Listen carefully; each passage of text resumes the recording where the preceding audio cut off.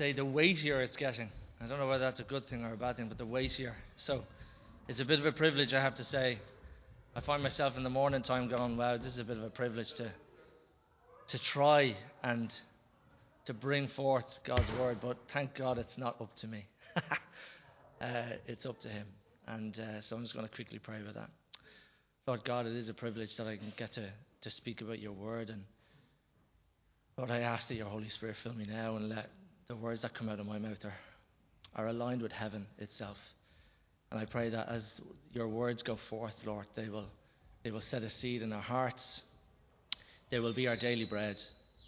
They'll set our hearts on fire, and they will seed deeply into each one of us, and that they're for us, that they're made revelation into our hearts, and as we push forward your kingdom. In Jesus' name. Amen. So this morning, what I'm going to do, something a little bit, don't worry, I won't have you talking to each other.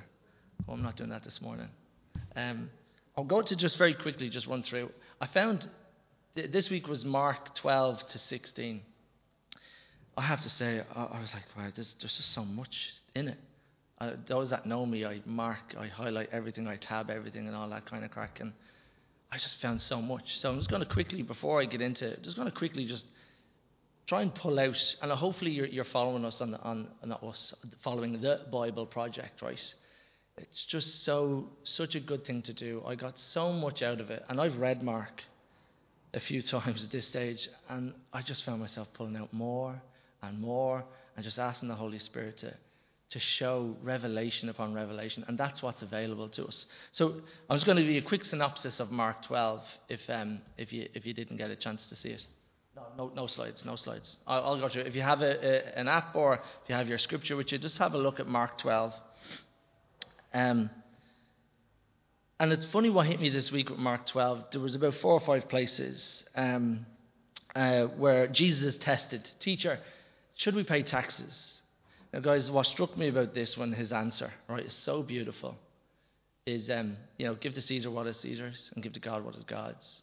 No man can come up with it. No one's that clever. I was just like, this is brilliant. This is so good. No one can write that. Only Jesus could do something like that. So clever, so beautiful. And then lower down, Jesus said something that I never ever thought. One of the teachers asked him a question: "What is the greatest commandment?" And Jesus said, "The Shema." Obviously, he reiterated from Deuteronomy, "Oh, hear, O Israel, the Lord our God is one and only Lord." And then the teacher says back to Jesus, "Well said." And then Jesus says to him, "You're closer to the kingdom than you think." I love that. That Jesus said to him, "You're getting it. You're getting it. Slowly but surely, you're getting it." So it just shows you it's a process of coming to the Lord as such. It's not a simple prayer at times. One other thing I'll just reiterate from Mark 12 is it shows how Jesus is God, because he reiterates from David himself, speaking under the inspiration of the Holy Spirit. "The Lord said unto my Lord, sit in honor at my right hand until I humble your enemies beneath your feet." Reason why I like those verses that highlight the Trinity and the oneness between the Father and Son and the Spirit is because I believe in the last days that's going to come under attack, because as little mini antichrists, and then leading up to the Antichrist, that's what's going to happen. The Antichrist will try and pull down Jesus. There's Christian religions today that believe Jesus is an angel, for example. And that's why I like seeing things like that, and it's good education. It's good to mark those things off that you can say, actually, hold on a sec here. So it's good to do that. And then in Mark 13, this is a cracking chapter. I'd advise you to read it, because it warns us. Jesus shows about the end times and what's going to happen, and not to be misled, and what's going to happen around those times. And he tells us clearly here, watch out, be on your guard, because what you have is really precious, and it will come under attack. Anyway, that was the synopsis. I wanted to touch on those, but today I'm going to touch on Mark 16 16. But before I do that, Mal, I have a slide, I think. One slide just there with a few scriptures. Where have I got this one? Jesus, thank you, Mal. Jesus in one of the chapters in Mark, I think it's in 14, where he's talking to the guys at the Last Supper, and he speaks out. Zechariah 13:7. See here it says, "Awake, O sword, against my shepherd, the man who was my partner." This is a really important text to get a hold of before I go to the main part of what I'm going to talk about. And what strikes me here, what Jesus is saying this, just look at what it says. God, the Father, is saying, "Awake, O sword." It's the Father saying, "Awake, O sword, and strike the shepherd." And that harks back to Isaiah 53. Isaiah 53 says, "But it was the Lord's good plan to crush him and cause him grief." So it was God's good plan. Now, I've often struggled with those texts because you're like, wow, God crushed them? And then it says God took up the sword, and some commentaries talk about the sword being the sword of justice. And you're like, really? That's tough, isn't it? Tough one to take. That was God's plan. And then if you look at this, in Corinthians, it says this: "For God made Christ, who never sinned, to be offered for our sin, so that we could be made right with God through Christ." And you'd really understand why he called out, "Ilahi, Ilahi." I won't say the rest. It's my worst Aramaic, I suppose, Sabachthani, where it says here, my God, why have you abandoned me?" Because every ounce of our sin was on Jesus. And the sword fell. The sword fell.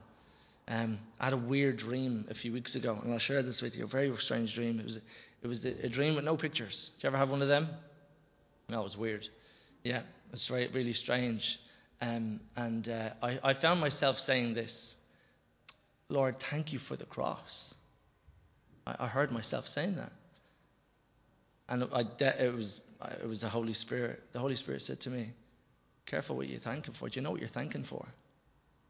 And then he started to tell me it wasn't the cross, it's what happened on the cross.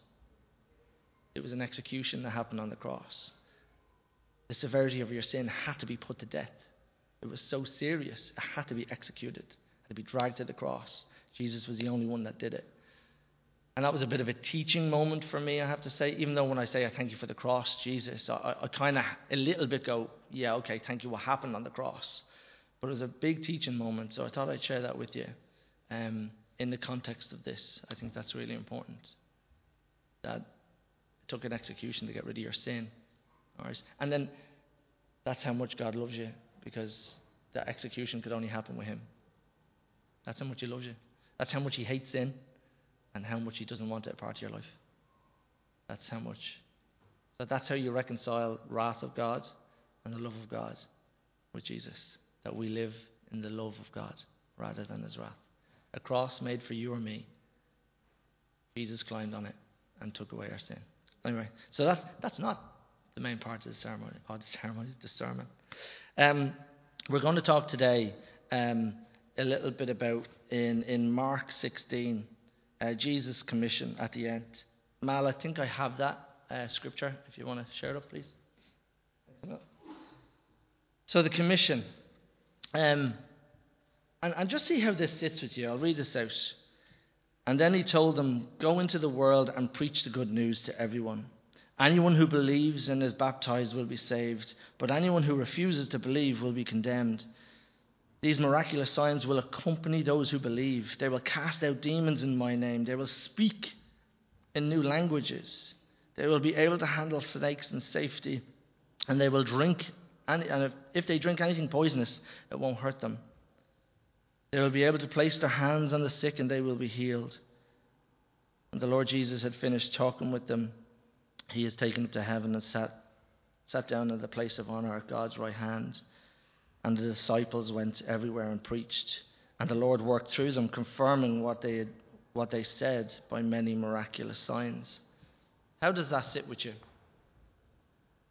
Do you feel a part of that commission? Do you feel a part of that mission? Amen. Amen. I'm gonna share my heart. I do feel part of that. I really, really do. But I don't think I've taken up my part in it as much as Jesus has asked. I don't think I've taken up my assignment fully. I don't think I've said, Jesus, where do you want me to be your hands and feet to heal? Where do you want me to go and preach? Like this is easy, right? You're all Christians. It's easy to preach to you know what I mean? So I'm like, Jesus, where do I need to preach to where somebody doesn't believe? That's good. That's difficult. I'm like, nah, Jesus, I'm comfortable here. Thanks a million on a Sunday morning, where people are like, with you on the journey. But I'm like, hold on a sec now. Have I really co-partnered with Christ? I have to say, I think you can all agree that the world is in a bit of a jocker.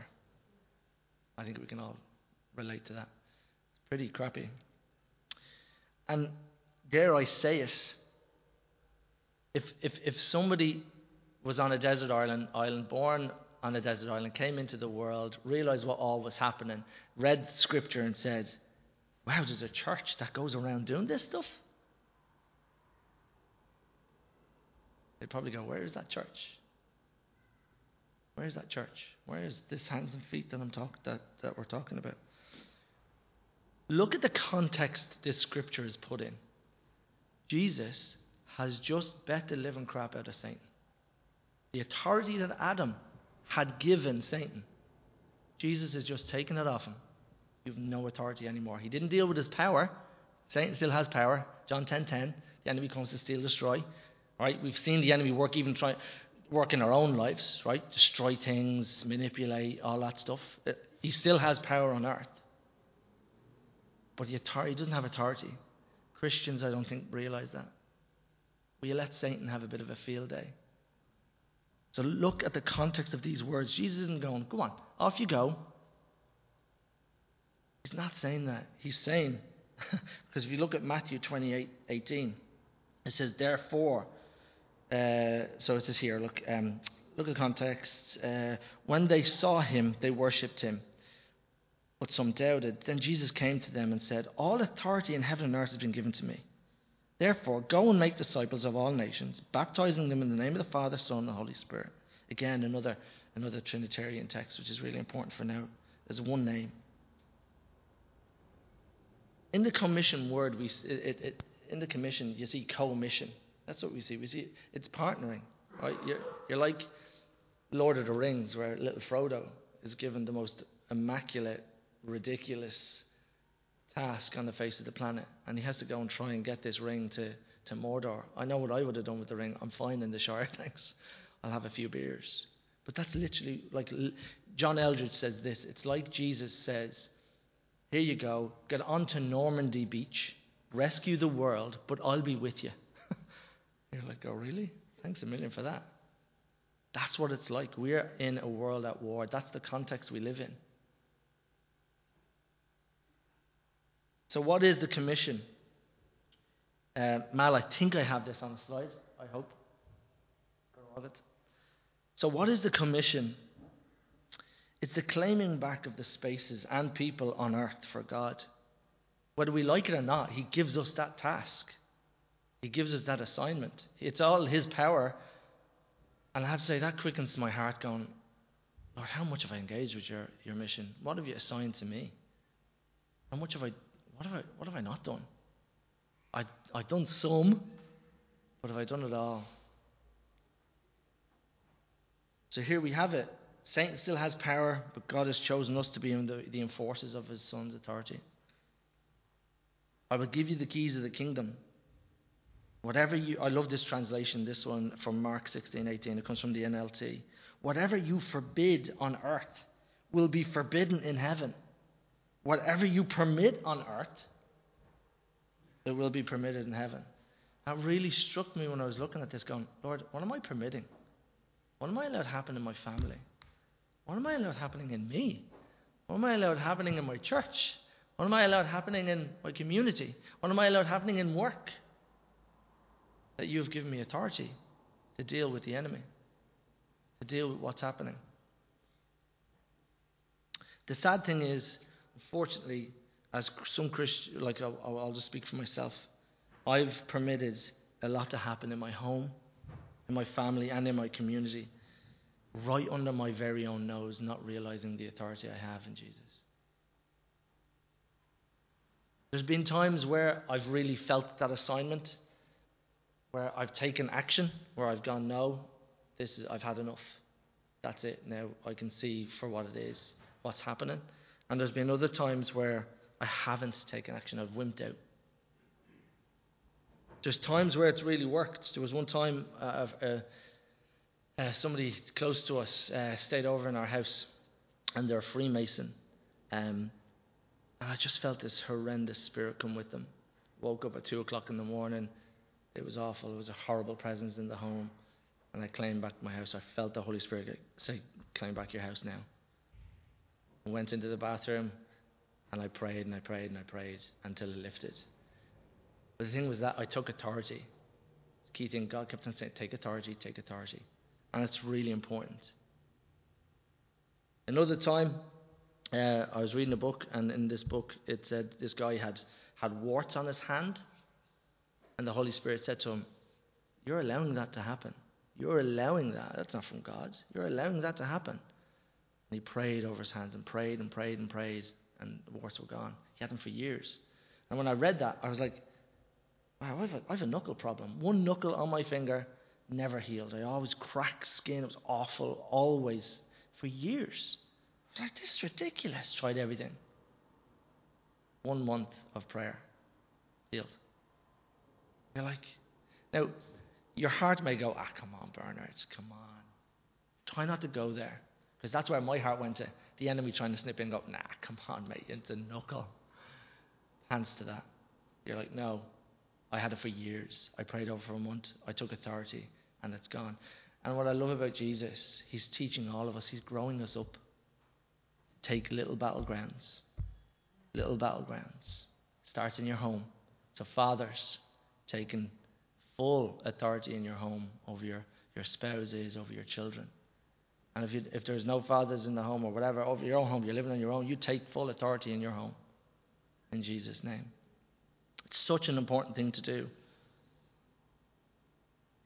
So I remember one time, a friend of ours said their partner in Northern Ireland was on a deathbed. Family said goodbye. And I've heard these stories so many times. People coming to us going, such and such on a deathbed. And I just felt something in my spirit. I felt an assignment. The only way I can describe it is I felt an assignment from heaven itself. And I honestly was about to wimp out of it. Hand on heart, I was about to go, no, that's silly. That's just me thinking. So went into a room and said, okay, Lord, I'm going to pray for this guy. He's on his deathbed. His family has just said goodbye to him. He's had COVID. Okay, Lord, I feel it's from you. What do you want me to do? And I heard God say, pray my power into the room right now in Northern Ireland. And I said, look, I'll do it, Lord. It's all I can do. I'm really hoping at this stage that he's not going to let me down, right, that I see a miracle. Because I'm stepping out in faith here. I feel like a wally. So I stepped out in faith. The guy's up and walking. Not because of me, because of God. That's the assignment. I really felt. And then I had to repent of the times that I heard and I didn't do it. Now, God in his graciousness probably gives somebody else, more than likely will give somebody else that assignment, right? That's what happens. But I had so many opportunities not to engage and not to engage with God. And this is how he works.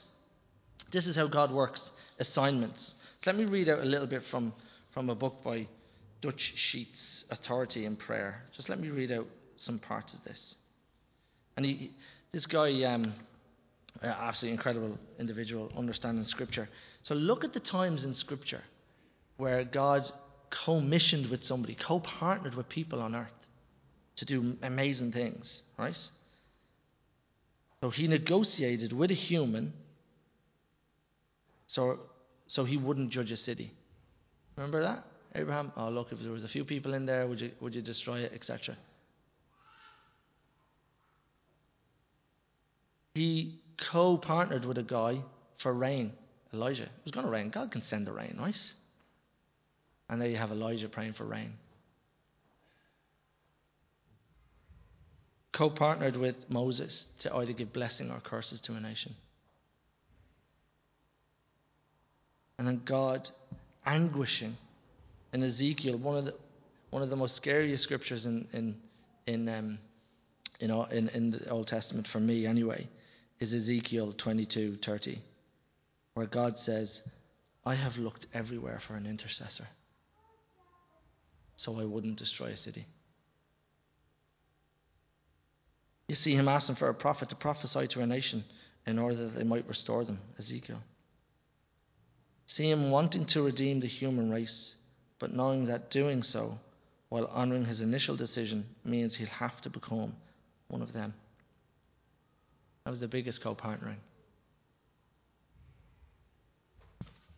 So, what are we going to do with that? What are we going to do with that information? Are we going to look at the commission and say, oh, healing is for somebody else? Or are we going to step out and are you going to pray for assignments? So in a few minutes we're going to pray, and we're going to pray for assignments from God and go, God, where have can I repent of the times that I stood back and I sat in the sidelines? Just one more thing about the demonic presences that we have authority over. Let me read out the scripture from Matthew 17. At the foot of the mountain, a large crowd was waiting for them. A man came up and knelt before Jesus and said, Lord, have mercy on my son. He has seizures, suffers terribly. He often falls into the fire or into the water. So I brought him to your disciples, but they couldn't heal him. Jesus said, you faithless and corrupt people, how long must I be with you? How long must I put up with you? Bring the boy to me. And Jesus rebuked the demon in the boy, and it left him. From that moment, the boy was healed. Jesus goes on to say that the disciples asked him, how come we couldn't do that? And it's very telling what Jesus says. That type can only be rebuked by prayer and fasting. So there's a way things work. There's a way things work. And even Jesus, definitely, obviously, he knew what was coming along. Holy Spirit would have led him. He would have fasted all the time. And obviously he was ready and prepared to rebuke the demon. The issue with us, when we're co-partnering or we try to, we think quick prayers will do. Somebody comes up to you in church, hey, I don't feel well, or I have an issue, or you go, oh, okay, let me pray. And it's a quick one. I'm just talking about my experience. It's a quick prayer and on your way. That's not how it works. I believe God is growing us up. And I believe the invitation for us as a congregation to step into that growing up, into maturing, into the battleground that is our world around us. And there's a way things work. So we're too quick to rush in and rush out. Not seeking Jesus first. What about asking Jesus, what is this? John Eldridge has a great book called Moving Mountains on Prayer. If you really want to improve your prayer life, have a look at that book, or even Dutch Sheets. It's amazing and weaves through scriptures beautifully. And he says, you've got to ask Jesus, what's going on here? So is it physical ailment? Is it demonic? Otherwise you're going to go in and you could be like just bed up and thrown out the door. There's a way things work. So I believe that fasting is not just for elders, not just for pastors, not just for leaders in the church. It's for all of us to engage. Fasting is really difficult. I find it really difficult. I find I get multiple headaches, but in God's graciousness, He's told me that that's just Him telling me that I drink too much tea, and I need caffeine. But I think it should be part of your menu, and if it's not, I ask you to seek the Lord. How long do you fast for? 24 hours, Janie Markers. 24 hours. That's the longest I can go. Now, that's okay. Derek Prince does a brilliant book on fasting. And what he tells you is, don't do a full 24 hours first. Don't be a muppet like I did. I had to come off it because I got migraines and I was really sick. But fasting is a key thing. What it does, it cleanses your body and it gets you spiritually connected to the Lord. There's loads on that, right? But it's and as Jesus had said, it gives you a keen insight into how you can take authority in situations in your life. So I don't know whether you know this, right? But it's really, I thought I'd share it with you. Every Friday morning, the elder team meets, right? The elders meet on a Friday morning. And this is what I can see happens on Friday mornings now. As an elder team, we're grown up. And honestly, the prayers that happen in that elder meeting, you'd be like, wow, this is good. God is teaching us about authority. Authority of what we allow happen in congregations, what we allow, what we're praying over people's lives and what. And why do I say that? Not to glorify the elders, not at all, jeepers, not at all. It's to show you that we're grown up too. God is teaching us to take authority in places. And I believe that it's not just for us. And we believe it's not just for us. He's growing all of us up to take authority in our homes and so on. If you're stuck and you're like, where do I begin? Many years ago, I used to coach a football team. And I remember one guy shouting, or me shouting at a guy going, you're lost in the game. You're lost in the game. Like you're a headless chicken kind of thing. Probably shouldn't have shouted that onto him, but however, how to motivate him. But lovely nonetheless. So I remember saying to him this, and God brought it back to me this morning. He says, what do I do? What do I do? I'm not in the game. I was like, yeah, you're not in the game. Do what you can do. Do what you know is good. Defend. I was like, this is weird. And then the Spirit led me to Ephesians this morning, where it's put on the armour of God. So if you're lost in the fog going, okay, this is great, Bernard, thanks for the sermon, but where do I begin? Begin with seeking the Lord and defending your own territory. Defending. Putting on the armour of God every day. Do you do that every day? Amen. I don't. I don't. But it's not good. It's not good. I'm actually getting back into the habit now, and I'm realizing and seeing the power of that, of being in that defensive motion. If you don't have authority over your own home, your own life, and you're not taking that, you can't press the enemy forward. That's why God gives you those things in Ephesians. Breastplate of truth. The belt of truth, breastplate of righteousness, helmet of salvation, shoes of the gospel, shield of faith, and then one thing is the sword of spirit, right? You gotta get all the other. There's a reason why you gotta get all the other things right first. Then you can go on the attack. So, are you ready to ask God for assignments?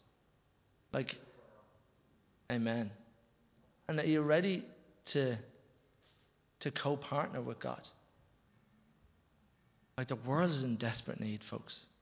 It's in desperate need of a church to take authority in our communities. And it's not through it's not through our power. It's only through the power of God. But He's asked you to co-partner with Him. And what does that look like? Now, if you're like me, that you go, okay, Lord, where do you begin? Where do I begin?